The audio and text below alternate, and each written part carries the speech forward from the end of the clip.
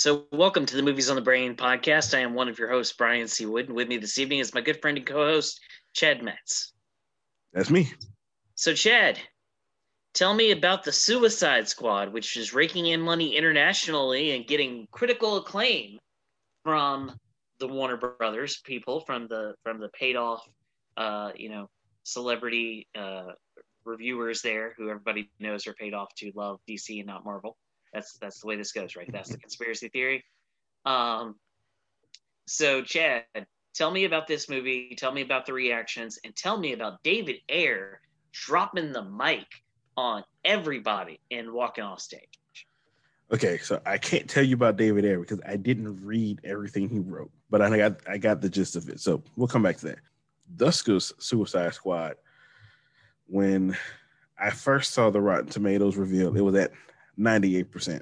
I'm looking at it right now; it's at 96. And James Gunn tweeted out, I think that was the 98 was the highest of his career. I think this 96 is still the highest of his career. The buzz from the paid off people, as you say, they're not really paid off. I have to say that because some of you ain't gonna believe it. Is that this is, at the very least, this is a fun comic book movie. I've seen the thoughts that this is DC's best movie, which I mean, I would not be shocked if that's the case. It seems to be a big win for DC. They needed one. You know, as I always say, they can't ever get right. They lucked into James Gunn. They let James Gunn do James Gunn things, and he did those things and stayed true to the characters, as it seems. And you have a winning movie. Surprisingly, if you get a director that knows the stuff, is true to the stuff, and has fun with the stuff, you get a good movie. Who knew that that is a winning recipe? It's made me really excited to see this movie. I want to see if it lives up to the stuff. I have faith in James Gunn. I think I'll enjoy it either way. But good for DC if that's the case. That's all great. To the David Ayer stuff, I don't know everything he said. I know he stood up for his movie once again, and in doing so, he still praised and was very kind to the Suicide Squad that follows. He was only just talking about his movie, but I think you've read it, so you can tell me exactly what he said. But I don't think there's any shade on the Suicide Squad. It's just more wanting his people to see what he did. So his definitive text is basically, this movie was deeply personal for me. It resonated on a deeply personal and intimate level. He talked about a lot of the stuff he's gone through as a human being, in terms of being molested and in terms of being in foster care and struggling to come through and join the Navy to reform himself, and that leading to how he wrote the script for Training Day, which brought him all the fame. Like, he goes into detail about a lot of it, but the bombshell statement from him is literally, that is not my movie. There is no part of that is my movie. I worked my rear end off, and I had a stellar script that was deep and powerful and emotional and about going on this journey with these characters, and there wasn't a damn radio needle drop in any of it. It was just my movie. And then somewhere along the way, stuff happened. And I blame Warner Brothers for that, is essentially what he was saying. There is that's essentially what the point of it was. Because this is being brought up because there are fans of Ayer's work pretty much since Zach got to do what Zach got to do in January or in March, have been clamoring for Ayer to be allowed to do the same. The thing is, though, like Harley Quinn, Margot Robbie has said she needs to take a break from playing Harley Quinn because she's been playing her for essentially 3 years straight now. Because between the first Suicide Squad in 2016 and then the Birds of Prey movie in 2018, 2019, and then this. So it's 3 straight movies that she's played Harley Quinn. She hasn't gone off and done any of her art house stuff in a while. So I understand her wanting to get away. But, like, Ayer is very much about, like, not my movie. Not one frame of that is me. And he did it, I think, also in that statement. I think he also affirmed the trailer house rumor that the trailer house was asked to do an edit of the movie. I still can't believe that. That is just wow. So, I mean, I don't blame the guy. I don't think it's going to lead to anything because I don't think that, like, you know, the that Suicide Squad that was released in 2016. I don't think it ever achieved the cultish status that Snyder's mysterious cut has, because I don't think Air hasn't been Zach. No, yeah. Zach is more than happy to go out there and preach the good gospel of the Snyder cut and what he should be allowed to do and what he thought about characters and dropping concept art. Our Air has not been that guy. Air has been, for the most part, diligent and respectful, and that's what you got to draw that line there. You can either be Zach or you can be Trank, and you got to straddle that line somewhere in the middle, and that's where Air is. Air in the statement has a little bit of Trank, a little bit of Zach, but he blends the two together to still be respectful of James, and James was respectful of him on Twitter as well. So, I mean, we're never going to see the Snyder, the Air cut, because, like, there's not enough following for it as compared to others. My concern now is what the hell happens when you get a movie with Polka Dot Man and Killer and what's his name, Killer Shark, King Shark. King Shark. You get a movie with Polka Dot Man and King Shark, and what do you do about a sequel? Because, I mean, the guy's kind of busy. He's going to go down to Atlanta in November and film 2 movies for your rival. I mean, who's to say that either one of those two survived? I'm going to guess one of those two doesn't. And if I had to put money on it, I don't think it's the polka dots. But also towards the Air thing, while it sounds like he has a complete cut, which would make it easier for Warner Brothers if they ever want to put it out. At some point, Warner Brothers has to stop like negotiating with terrorists. Like you said, David Ayer is not Zack Snyder. Snyder was clearly actively egging this on. He was on a crusade. Yeah. For Ayer, it's more like, this is my work that I just want people to see this work. And he'll come pop in and say that now and then goes away. Zach was like fueling the fire of all. Like, here's some money for some billboards. Yeah. And you're right. It doesn't have the fans that Zach has. I would say the sycophants that Zach has, but the fact that it's actually complete and they don't have to put any more money in, if they were to do it, I wouldn't be shocked. But again, at some point they have to be like, I think David Ayer, I think you're much more amenable and less cultish. Yes, you're not going to Jim Jones us or anything, but we just dealt with Jim Jones. We can't let you do this now. So maybe in a couple of years, yeah, maybe. But right now they just can't do it. I mean, I could totally see if they get into a bind for content on HBO Max and they need something else to kind of big and flourish. But like, that movie is borderline unwatchable even on TNT at 3 a.m. It's not awesome. And Will Smith's phoning in, Margot is the best part of that movie as she is in anything.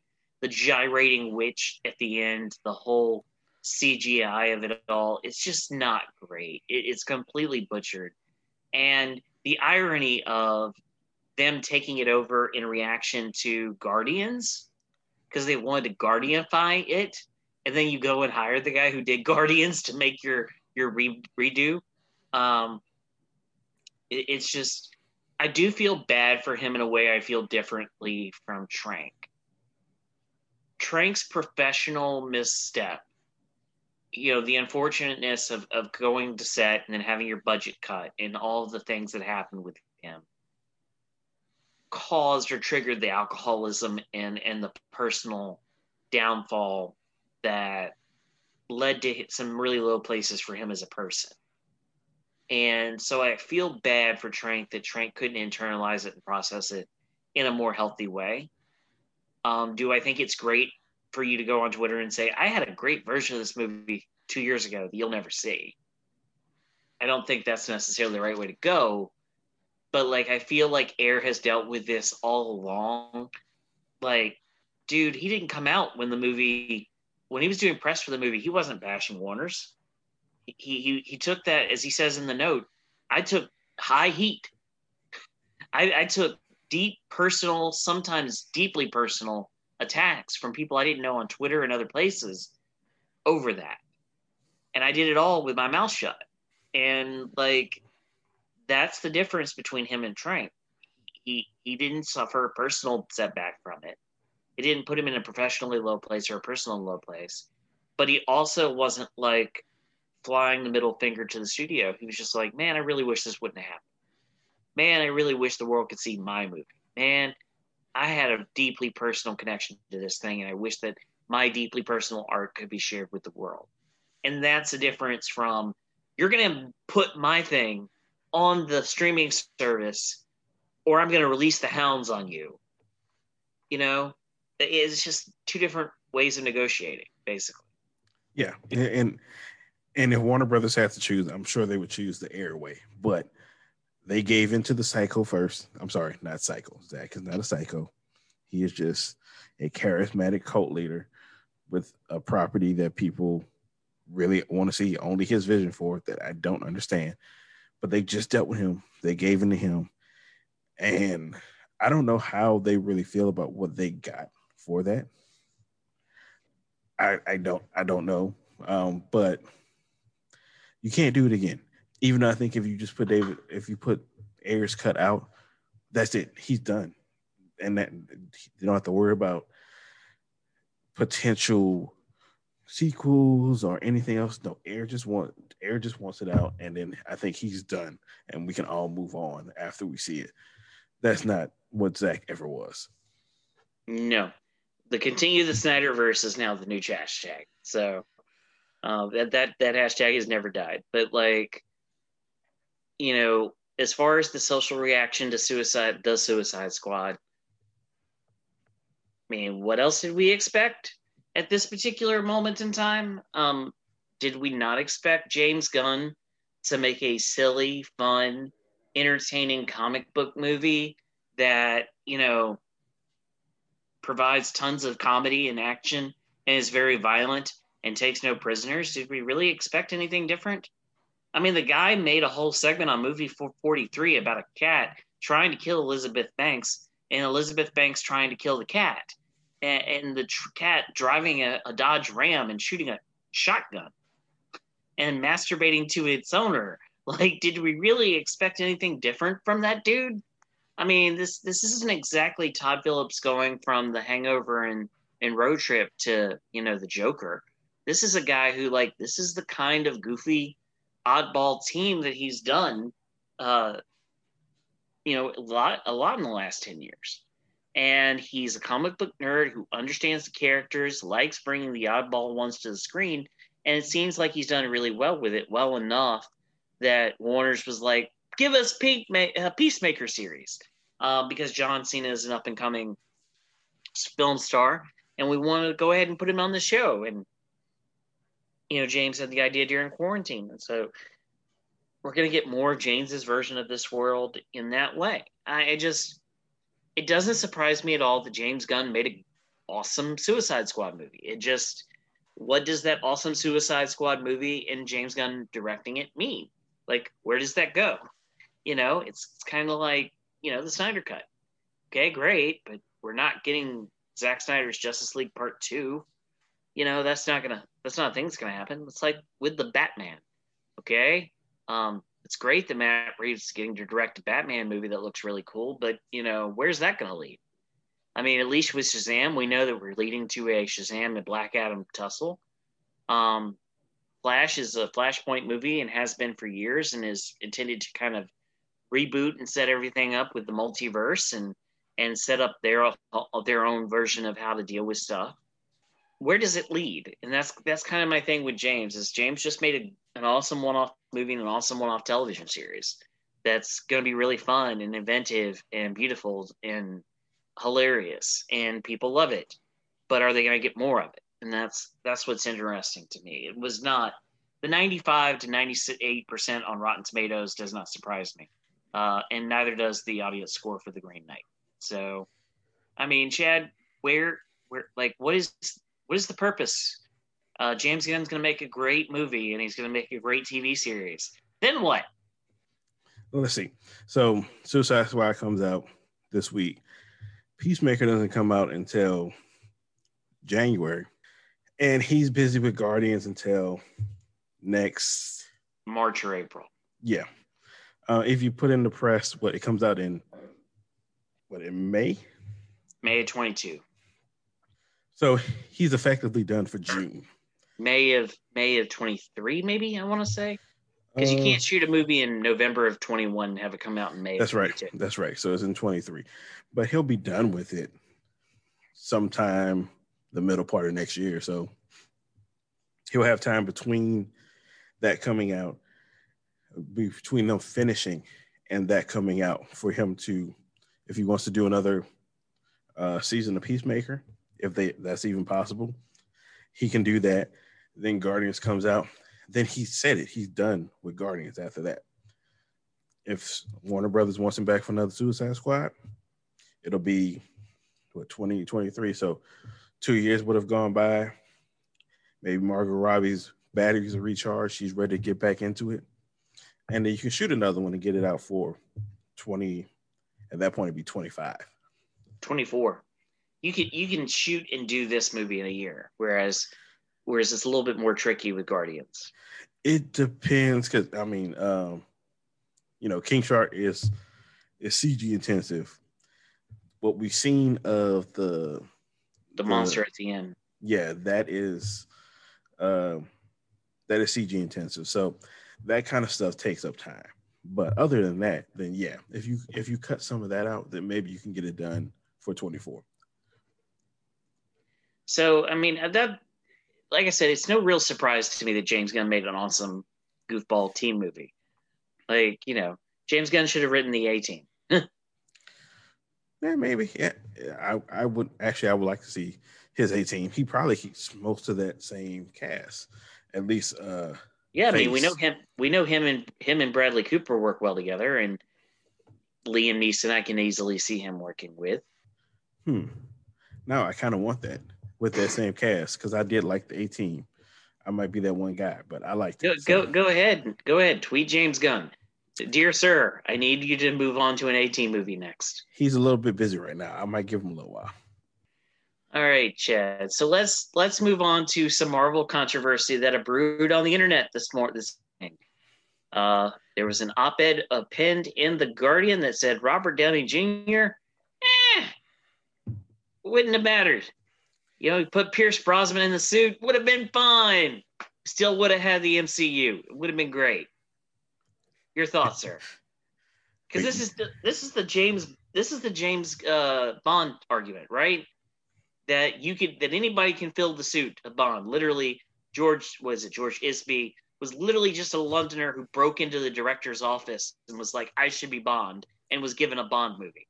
Like, there's always this idea of like, anybody can be James Bond, except a woman, obviously. But like, this is that argument, right? That the character is what matters and is relatable and open enough to be identified with or shared, and it doesn't really matter who plays him.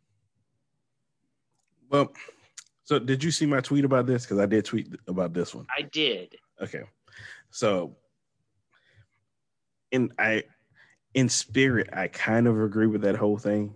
I'll go with Iron Man first. The thing, it was the premise that I agree with is that the character itself, the Iron Man character from the comics, is constructed in such a way that who he is. He does have some distinguishing qualities, but he's kind of there's room to be a blank slate. There's room to add things. And that's what Robert Downey Jr. did. They brought him in, and his wit, his sarcasm, Iron Man had some of that stuff. They didn't have it to this effect, and now it has affected the character so much that that's what he is in the comics. But before, you can pretty much mold him to whatever you wanted. So they could, in effect, they could have put somebody else in the suit. Now, I said I don't know if we would be where we are now. I don't know if we'll be here if it was someone other than Robert Downey Jr. But somebody else could have been Iron Man. Somebody else could have been successful, but it looks different. Um, and I think that's the same kind of thing with James Bond. You can put people you can put people there. It'll be different, but I wouldn't say you can just put anybody there. They have to bring something to distinguish it, particularly with Iron Man. Well, the first time around, to make it to make it something to add to it. James Bond, there's so many layers there already. You can kind of pick from what you already have, but you can't just be a complete empty suit. You have to have something to make it your own, so you can not at least be a one and done. But Do you really need to have something? They're all British. They're all male. They're all dapper. Like there's very much a type, and yes, the type of movies that have been done with Bond are different as you go along the way. Certainly, Tomorrow Never Dies is done differently than say Skyfall, and Skyfall's done differently than Her Majesty's Secret Service, and Her Majesty's Secret Service is different from Moonraker. Like they're all different, but they're all handsome British guy wowing women into bed. um, when I saw this, I immediately actually thought of a conversation that me and you have a lot, which is that you feel that we haven't gotten a great, true Batman. That we get great Batman or we get great Bruce Waynes. That we don't get both in one person. And I think that while the character can be open to interpretation and open enough that you can do your own thing. I think it's the same thing with Evans. You, in order to have a great Captain America, you have to have a great Steve Rogers. And I think Downey nailed the billionaire playboy, philanthropist, which is the line from the movie, right? Mm-hmm. That's who he was able to pull off. And I'm not sure that if you insert Affleck or you insert, name popular 90s popular 2000s actor here, would be able to have that same kind. Could they have done the witty fun stuff with Gwyneth Paltrow? Sure. Could they have done the suit stuff? Sure. But would it have resonated with people as deeply and fundamentally as it did? Because he was so great as both Iron Man and Tony Stark, and both are equally important to what it becomes later on. Let's see. So the way I see it is because. So I think what you just said is like what's key to Iron Man, that he's a billionaire playboy philanthropist. So I think what has to happen is whoever you pick has to be like, people have to be able to believe that person is those three things.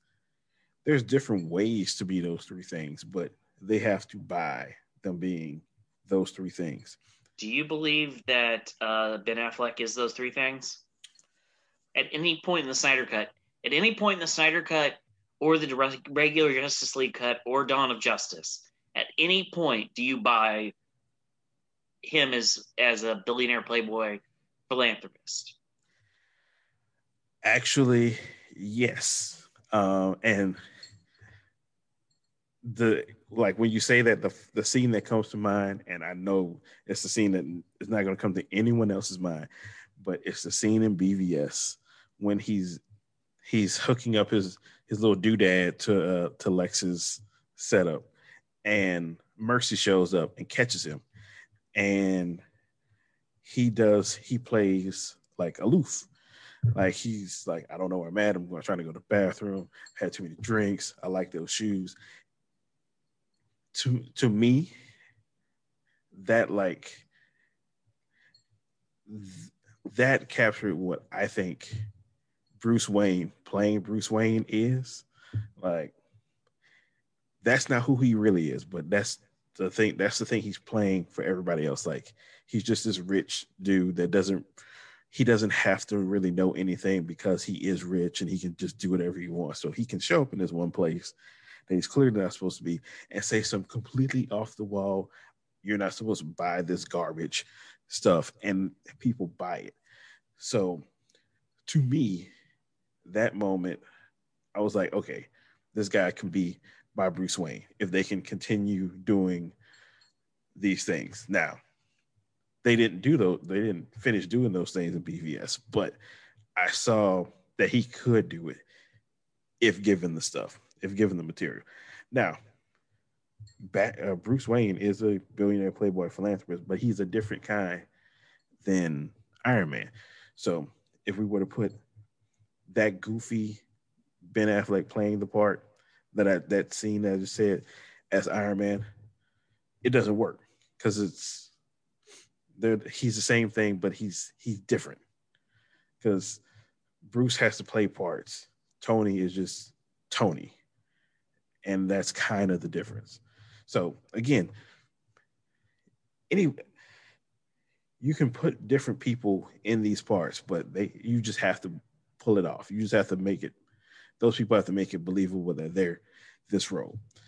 So I don't think it's as easy as this overall article is making it sound, but I don't think we can just be stuck with just like one person ever doing these things. Well, I mean, but we also kind of have this situation where we've seen multiple Jokers, right? But like, they're all different. Mm-hmm. Like Ledger's interpretation of Joker is definitive, but it's also different than Nicholson's interpretation at the height of his power and fame and skills. You know, it's the same thing with Leto. Leto's version is completely different from Heath's, and yet they're all Joker. They're all doing different things with the character, and they're all dressed differently, but they're all the same character. They're all three different actors bringing their different talents to it. But for me, that's different because, like, I see anybody else playing Joker. I can see other people playing, Batman. I've seen it done all my life, but there have been better people to do it than others. Mm-hmm. Bale is a better Batman than he ever was a Bruce Wayne because he had one scene being a Bruce Wayne and across 3 movies, one scene. They clearly wanted to steer away from that. It doesn't really strike me as something Nolan was very interested in. And then, Clooney's not great. Val Kilmer is not great as either Batman or Bruce Wayne. Keaton embodies both, but he's asked to do completely different things between Batman and Batman Returns as far as what the character is asked to do.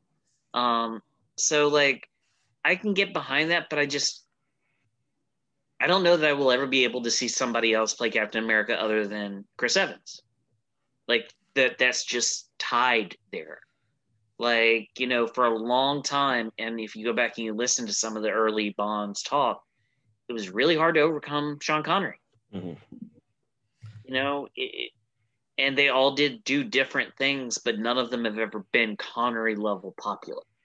And, I think that's what's going to set this version of it apart, that this is going to be the seminal performance of Iron Man, that other people may end up coming through and doing it. I mean, we've got an Ironheart series on the way, so they're going to ask a young lady to do something similar. And it's, going to be interesting to see how they pull it off. Well, so there's a couple of things. So Batman and all of his characters I want to also almost take them and put them to the side because one, those characters they've been truly malleable through all of time because they've been the Batman 66 and you get Batman 89. That's completely different things. And you get Ben Affleck's Batman, who's more akin to the Dark Knight Returns Batman, and Bale's Batman, who's like a hyper realistic Batman. And it's the same characters through all those things, but they're all so completely different. but it works for that character. So, and I think part of that has to do with the fact that we've seen so many people play it, that it may be more easier to see Batman change from a goofball to a stone cold, almost, or in Affleck's case, a real life murderer. So Poor dude. yeah, but so that's a little different just because of the history there and how they've it's been able to be used and all that. But then there's the whole thing of like a definitive version, like you said. And a lot of times the first version tends to be the version that people stick with because that's the first time they saw it. But in some cases, like with Sean Connery, like with Christopher Reeve, and I think like Chris Evans, you see that person do it, and they get what the character is so well that that's what people are going to stay associated with.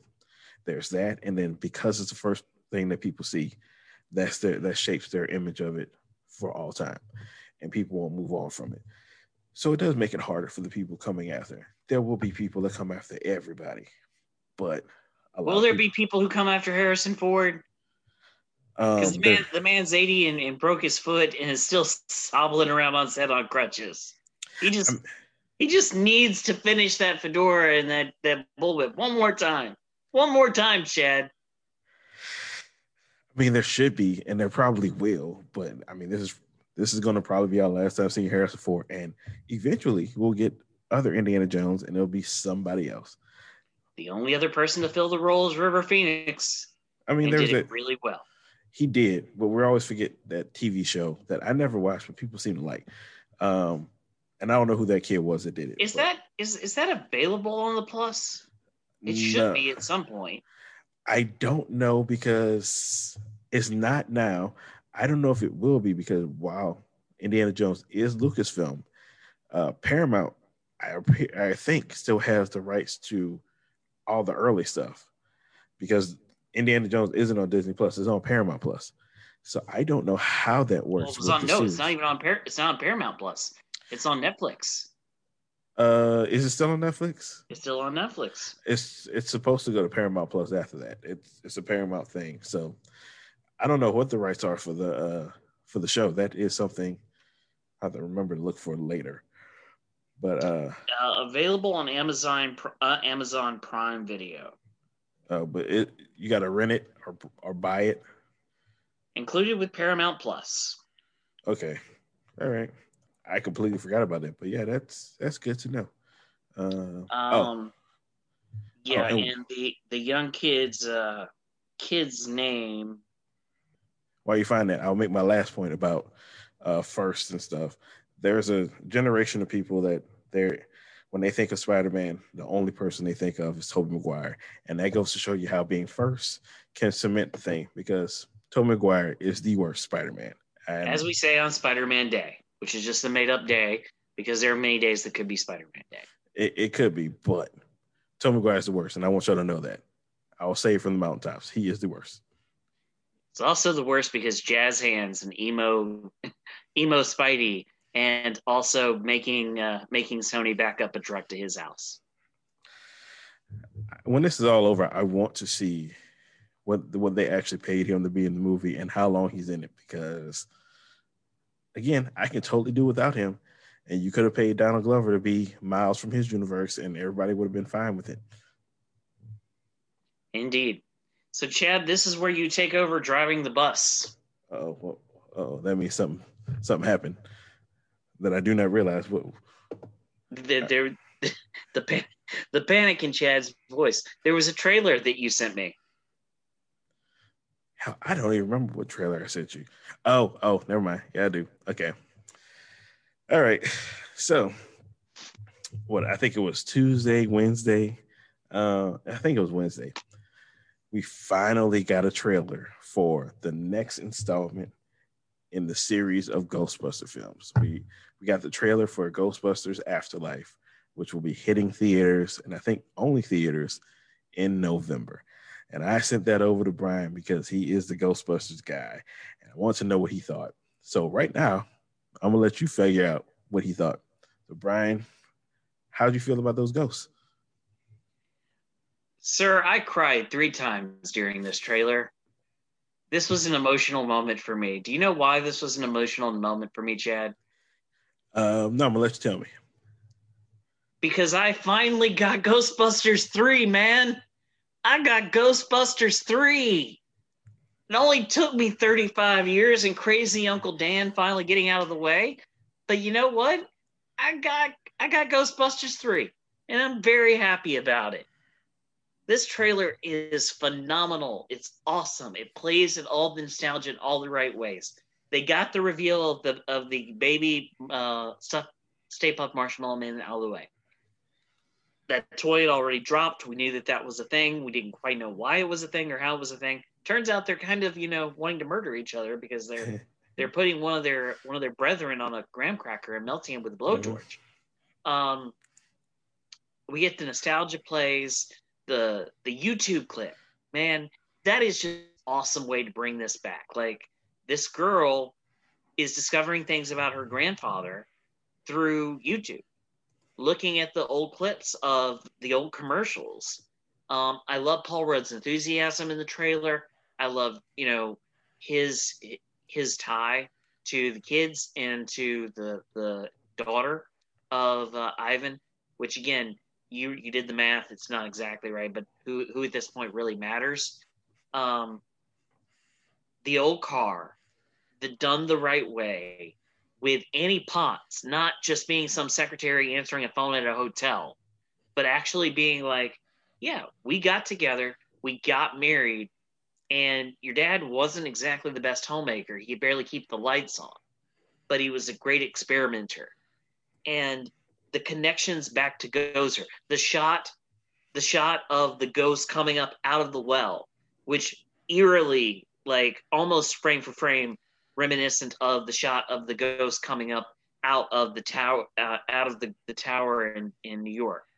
The fact that we know that all of the original players are back, and if what we saw with Annie Potts is any indication, they're all going to play organic roles. They're going to be their people, which I like Feig's Ghostbusters for what it is. It is Ghostbusters for a new generation. It is, if a Ghostbusters movie had never been made, it would have been the hottest thing in the world. But like, this is Ghostbusters 3. They are playing their roles 30 years later. They will more than likely actually reference the fact that Bill Murray and Sigourney Weaver's characters had a kid named Oscar who got, kidnapped by Ghost as a young child and nearly sacrificed for the redemption of Ivan the Terrible from the painting. Yes, this is your reminder that Ghostbusters 2 had a 2-dimensional villain for literally almost the entire movie. Yep. And they also made the Statue of Liberty walk. But like, I love that they're bringing everybody back and they're doing it the right way. And the story is about blending the old generation with the new generation. And it's still empowering because it's a female at the heart of it. It's his granddaughter that is figuring out how to find the ghost holder. It's his granddaughter who's got the proton pack at the end trying to wrangle a Slimer. Like, it's his granddaughter doing these things. The mother starts out the trailer by saying, I wish you get into trouble, and there's still time. Well, here she is breaking out, doing her own thing, following her granddad's lead. Like, she very much has that young Egon look to her with the glasses and the curly hair, and it kind of works. But like, this made me over the moon excited because like they're going to acknowledge Ghostbusters 2. They're going to obviously acknowledge the original movie. Like, this literally feels like a son honoring his father's legacy, which is exactly what it is. It also feels like a Ghostbusters movie made by a Ghostbusters fan for Ghostbusters fans. And I love Paul Feig, and Paul Feig liked the movie and cared deeply about the movie, but what he was making was his own thing. It was not supposed to be wholly revenant to what came before. It was supposed to be something different and new and bold. And it was all those things, but it wasn't Ghostbusters 3. And I know that the old folk cameos were not his idea. I know Sony made him put those in reshoots because of all the noise that was going on at the time. But like, you can't have those people in that movie, call it Ghostbusters, and just have them be completely different individuals. I'm also glad that Bill Murray, with the singer at the end, it appears Bill Murray is not playing a ghost, which for a long time was something that hampered the development of Ghostbusters 3, was allegedly Bill Murray's desire to be a ghost and not actually be living. So, you know, I'd love for somebody to pay Dan Aykroyd to come on a podcast and just sit and talk about all of those writing trips up in the Hamptons with just him and Ivan Reitman and what's the guy's name who played Egon that passed away? Harold Ramis. Harold Ramis, yep. Yeah. The director of Bedazzled. Sitting around with just Dan and Harold and Ivan just sitting up in the Hamptons every summer trying to crack the story. I'd love to hear some of the ideas. I'd love to hear some of the unproduced screenplay ideas that they were bouncing around that were never good enough for Bill. But this made me cry. It very few trailers have ever touched me in the emotional way this trailer did, and it's because it's something I've wanted for a very long time, and it's something I'm going to get. And yeah, now I just hope they don't do a bait and switch with me and give me something different. No, I think you're safe on that end. Yeah, I don't have the attachment to Ghostbusters, particularly the movies as you do, but it's felt like a coherent continuation of what came before, and it had plenty of nods to what came before with the Gozer Dogs and Stay Puft and all that kind of stuff. So it piqued my interest. I'm going to see it, but I just wanted to see what a Ghostbuster person thought. And it's also interesting to me that kids drew the Stranger Things comparison, not just because of Finn Wolfhead being in the movie, but just the overall vibe of the town feeling very Hawkins-ish. Yeah, that's what I lost my train of thought. That's where I was going. It does feel like Stranger Things. And again, if you're trying to get people into a franchise, if you're trying to build a franchise, like continue to build a franchise, you need new people in it. So give the young people something that they're familiar with, which is Stranger Things. If you stick to the Stranger Things aesthetic, even if they don't know Ghostbusters, they're familiar with that. That should pique their interest, give them their foot in the door, and then you can introduce them to the world of Ghostbusters and can continue that way. I mean, I'm just over the moon. I really am. This was really great. The only other thing that I wanted to add was, this is directed by Ivan Reitman's son, right? Mm-hmm. Yes, it is. Do you know that Ivan Reitman produced a whole bunch of movies, including some that Harold Ramis directed? Mm-hmm. I just got finished watching an Ivan Reitman. So I had a Ivan Reitman directed movie in Evolution a couple of nights ago. Tonight, I watched a Ivan Reitman produced movie. You know what movie I watched? Which one? A movie that was directed by a guy that you love. A guy that's very popular and very hot right now. He made a film called The Joker. What Todd Phillips movie? Road Trip. He did Road Trip. His first directorial effort, and he was discovered and given his entrance into comedy by the great Ivan Reitman. All right. I do appreciate Road Trip. I haven't seen that in a long time. Man. It made me forget how good Tom Green is. Tom Green was great at physical comedy when he had balls. I never liked Tom Green, but he was fine in that movie. The little bit. Yeah, I mean, there. You will never be able to make a movie like that again because there were there were payphones, there were landlines, and the whole thing revolves around trying to get a VHS tape back. Yeah, so many old movies, their premises can't be done today just because of the advent of cell phones and everybody Yeah, I having. mean, like the whole thing is she calls in a bomb threat to like, buy them 3 hours so he could get back from Austin in time. Like you could not do that now. They would track the phone number and you'd immediately be arrested. Yeah, I think Road Trip just turned 20 here recently too. So Yeah, 2000. Yeah, yeah, that's so. and There you go. Feel old. next one up on the docket for me is Euro Trip because it just dropped on Paramount Plus today. Man, I haven't seen that one in a long time either. Yeah, I just wish Michelle Trachtenberg would have kept working as an actress. Which one was she? She was the female twin. And I gotta look it up. And she was also in Harriet the Spy. I think I know. I think I know. It's been so. Okay, I'm looking at her, and it's not ringing a bell because. But I know I've seen it. I just can't place her right now because I'm old. All right, Chad. So Jungle Cruise, as we said, debuted with let's get the number right here. I'm like 32, somewhere around there. Jungle Cruise debuted with 34. Mm-hmm. Everything else pretty much made $5 to $6 million. We've got coming up this weekend the Suicide Squad. What is your number for Suicide Squad? Keep in mind the high watermark right now is 80 million by Black Widow, and the second high watermark is 70 million by Fast 8 or Fast 9. Sorry.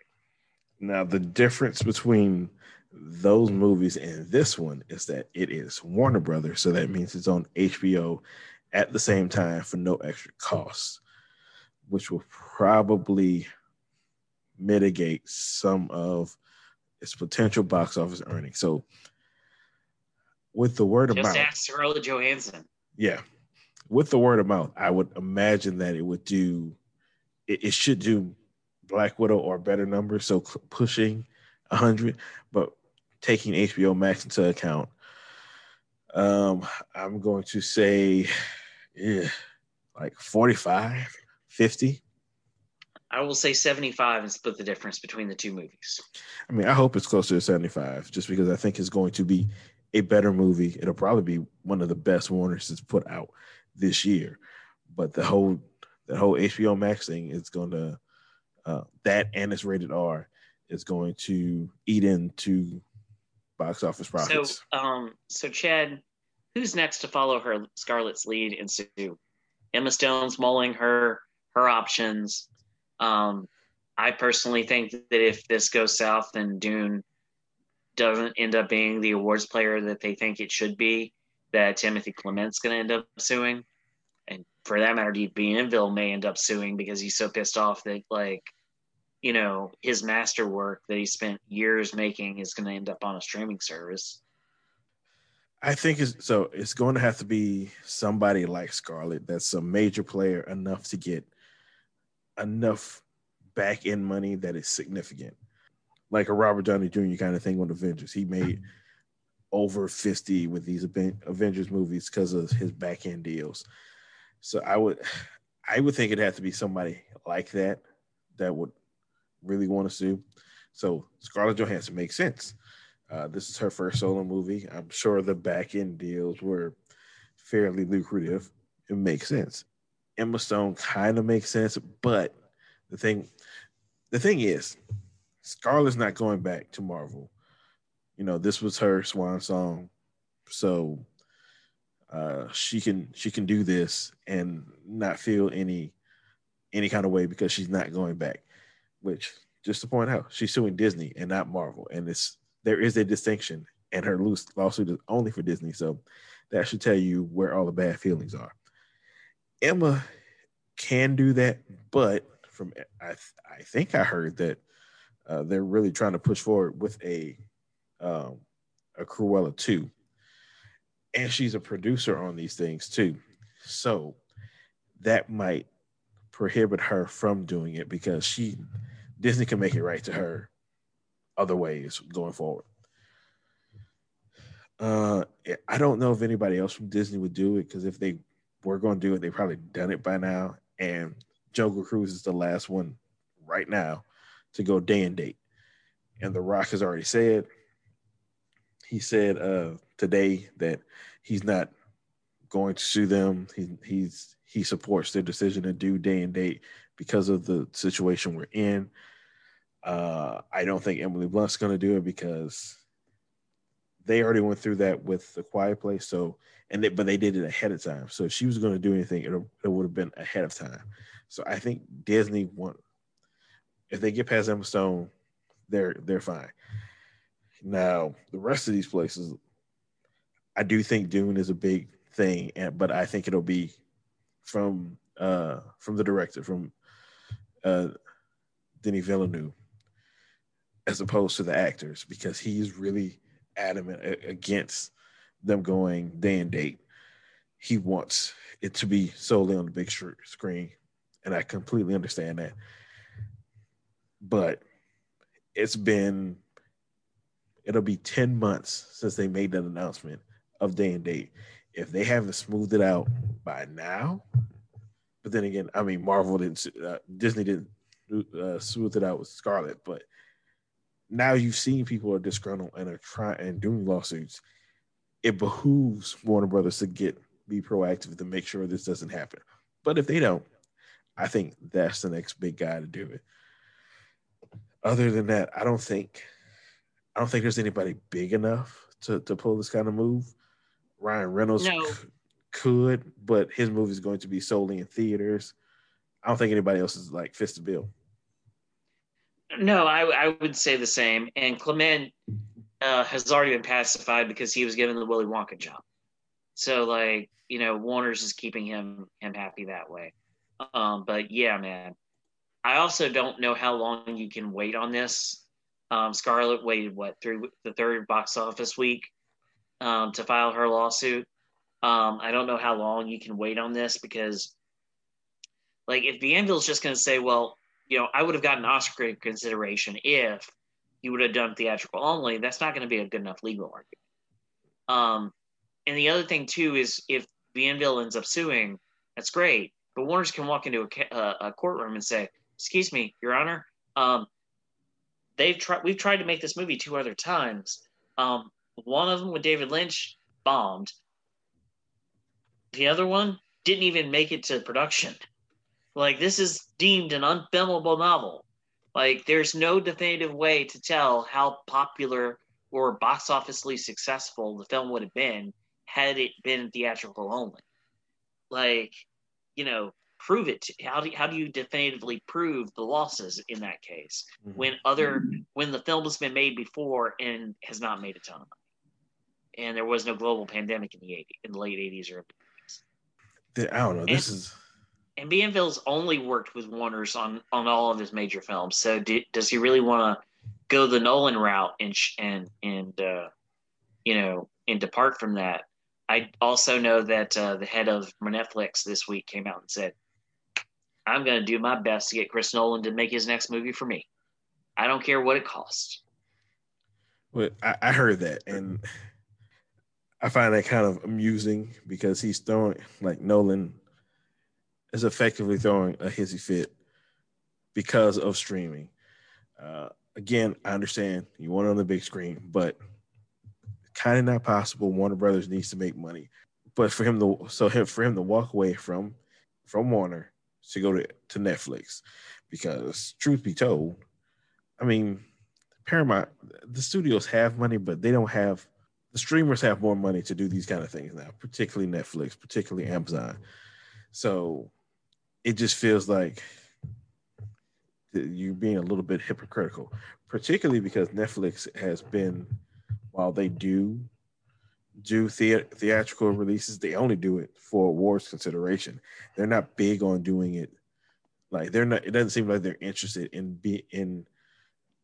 doing big theatrical releases. And his whole thing is, I want big theatrical releases. So I'm curious how that's all going to play out.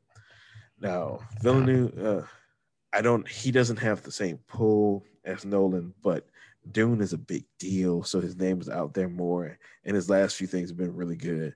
So, does he walk away from Warner? That's a good That's a good question. He's just not as proven as Nolan. So, I mean, if he does it and flops his next go round, he's kind of stuck. Whereas if Nolan does it, Warner Brothers would gladly take him back. Be interesting. It definitely would be interesting, especially considering like Nolan's anti-streaming stance. Yet, streaming is the only place you're going to be able to find an Alfonso Cuarón or Martin Scorsese or an Inarritu movie now. Yeah.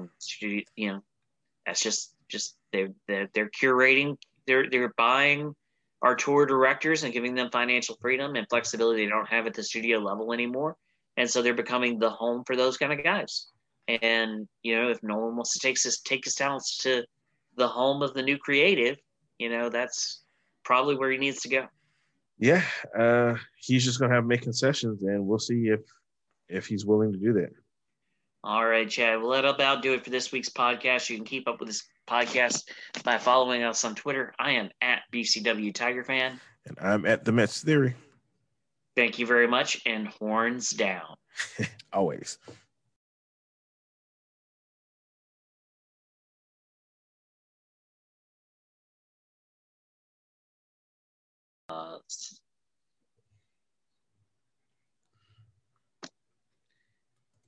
So, Chad. Yes, sir. Mm-hmm. Are you Team Miles or are you Team Brennan? Team Max or Team Brennan? Brennan. And your logic there, sir? If he doesn't get hurt, we're not even having this discussion. Right, but you could say the same thing about Tom Brady. We're not having that discussion if Drew Bledsoe doesn't nearly have a collapsed lung. And I'm all for not having that discussion either. But if you just, granted, I know Florida's defense is better than at least two of the ones that Miles faced. But Brendan was throwing for like 340 over 3 games. Max, on the other hand, like maybe $150. And I granted, I know that's because he's a freshman. He had to pull some of that stuff back. But if Miles' defense has the post for like 2 drives, he's 3-0. We're not having this discussion. But alas, Bo Pelini was your defensive coordinator, and your defense, even though it had 2 of the best cornerbacks in the country, could not stop anyone. So, yeah. So that's my rationale. I think Miles is just better. I think Max is good and will be good. He's better than I thought he would have been not even going into, but in the middle of last season when he kept getting beat out for the starting job. Yeah, I just think Brennan is better. But apparently Max is like wowing everybody, which I find really hard to believe. I don't think this is a situation where it was Burrow and when it was Burrow and Brennan that, everybody knew it was going to be Burrow because you had promised him the starting job when he came from Ohio State. It was part of the original talks when they were at Mike Anderson's eating crawfish, and Lord knows that worked out for everybody. But I don't think that this is a Anthony Jennings, Brandon Harris situation. I don't think it's a Danny Etling, Brandon Harris situation. Like, I don't think there's a predetermined outcome. I think this is a true competition in the strictest sense. And the thing is that the game has changed and evolved so much. By the way, you're editing this and moving it all to the back of the podcast. But like, the game has changed and evolved so much. Alabama's won multiple national championships now with true freshman quarterbacks who went on to start multiple games for them across multiple seasons. Gone are the days of Matt Flynn holding out and waiting for Jamarcus to finish so he could have his 1 year to prove himself and then go sign with the Packers and then Seahawks and then never be heard from again because, Russell Wilson. But, those days are gone. You don't wait. The argument for me for Max is what I've heard is essentially Brandon can lead us to better things this year than Max can. And my argument is, why not let Max lead us this year and be better ready to lead us in year 2, in year 3, in year 4, and even year 5 if he gets that far, where, you know, the team's just allegedly supposed to keep getting better because the recruiting in the state of Louisiana is supposed to be getting better, and you're supposed to be building the program back after the depletion of last year. So let Max be your guy to build around, and whatever happens this year happens. Like, you're not going to go 5-5 again. You're not going to go 8-3 again. You're probably a 9 or 10 win team this year. If you get really lucky, you can compete with Bama for the West. Like, I think the Football Power Index right now has them at an 11% possibility to win the West. So, like, go out there, start the kid, let him grow, and have him be ready so that year 2 and year 3 and year 4, he can lead us to multiple SEC championships, the way that, you know, McCarron did, the way that, you know, Jalen Hurts did, the way that Tua did. Like, that's what happened. And my counter to that is he can still do all that riding the pine this year. It's not like he didn't start at all last year. So he has some. But then you're into the Brandon Harris situation, where Brandon Harris had the one game in Auburn, and then a couple of games they came in from mop-up duty in the blowout against Mississippi State, and like he showed flashes, but he was never able to develop that. And then he, you know, by the time you did give him the starting job, he wasn't ready because he was so shell-shocked and just dismayed from the year before. Like, there's something to be said about continuing the pattern of success that he had in those 3 starts on to the next year, instead of, okay, you had 3 good starts, now you're not going to start a football game for another year. Well, okay. Well, first I'll say, if he beats out Miles, I can't argue it. If he actually shows the stuff to beat him out, if we're going to put him there, you know, to build to the future. Now, Miles beats him out. Miles is better, and he'll be different from Brandon Harris in the fact that Harris came in that Mississippi State game and almost brought him back to win. The crawfish miracle. Yeah. Yeah. So that forced them to play him at Auburn when he was not ready. And that shocked him. And that, like, I think that game is the key to him never, like, really clicking all the way. Max didn't have that. They threw him in against Alabama when nothing was working. And he got destroyed like everybody else. And to his credit, he came back and actually did show progress going forward. So I don't think he's going to be the same as Brandon Harris if that's the case. But whoever they name as a starter and it's clear like that person won, fine. But to me, Miles doesn't get hurt, we're not having this discussion. If Miles is 100% in the spring game, we're probably not having this discussion. You watch the spring game, at worst, you can say they came out looking about even. And everybody would tell you that Miles is still getting over their injury. So 100% Miles is better than Max right now. It'll be interesting to see.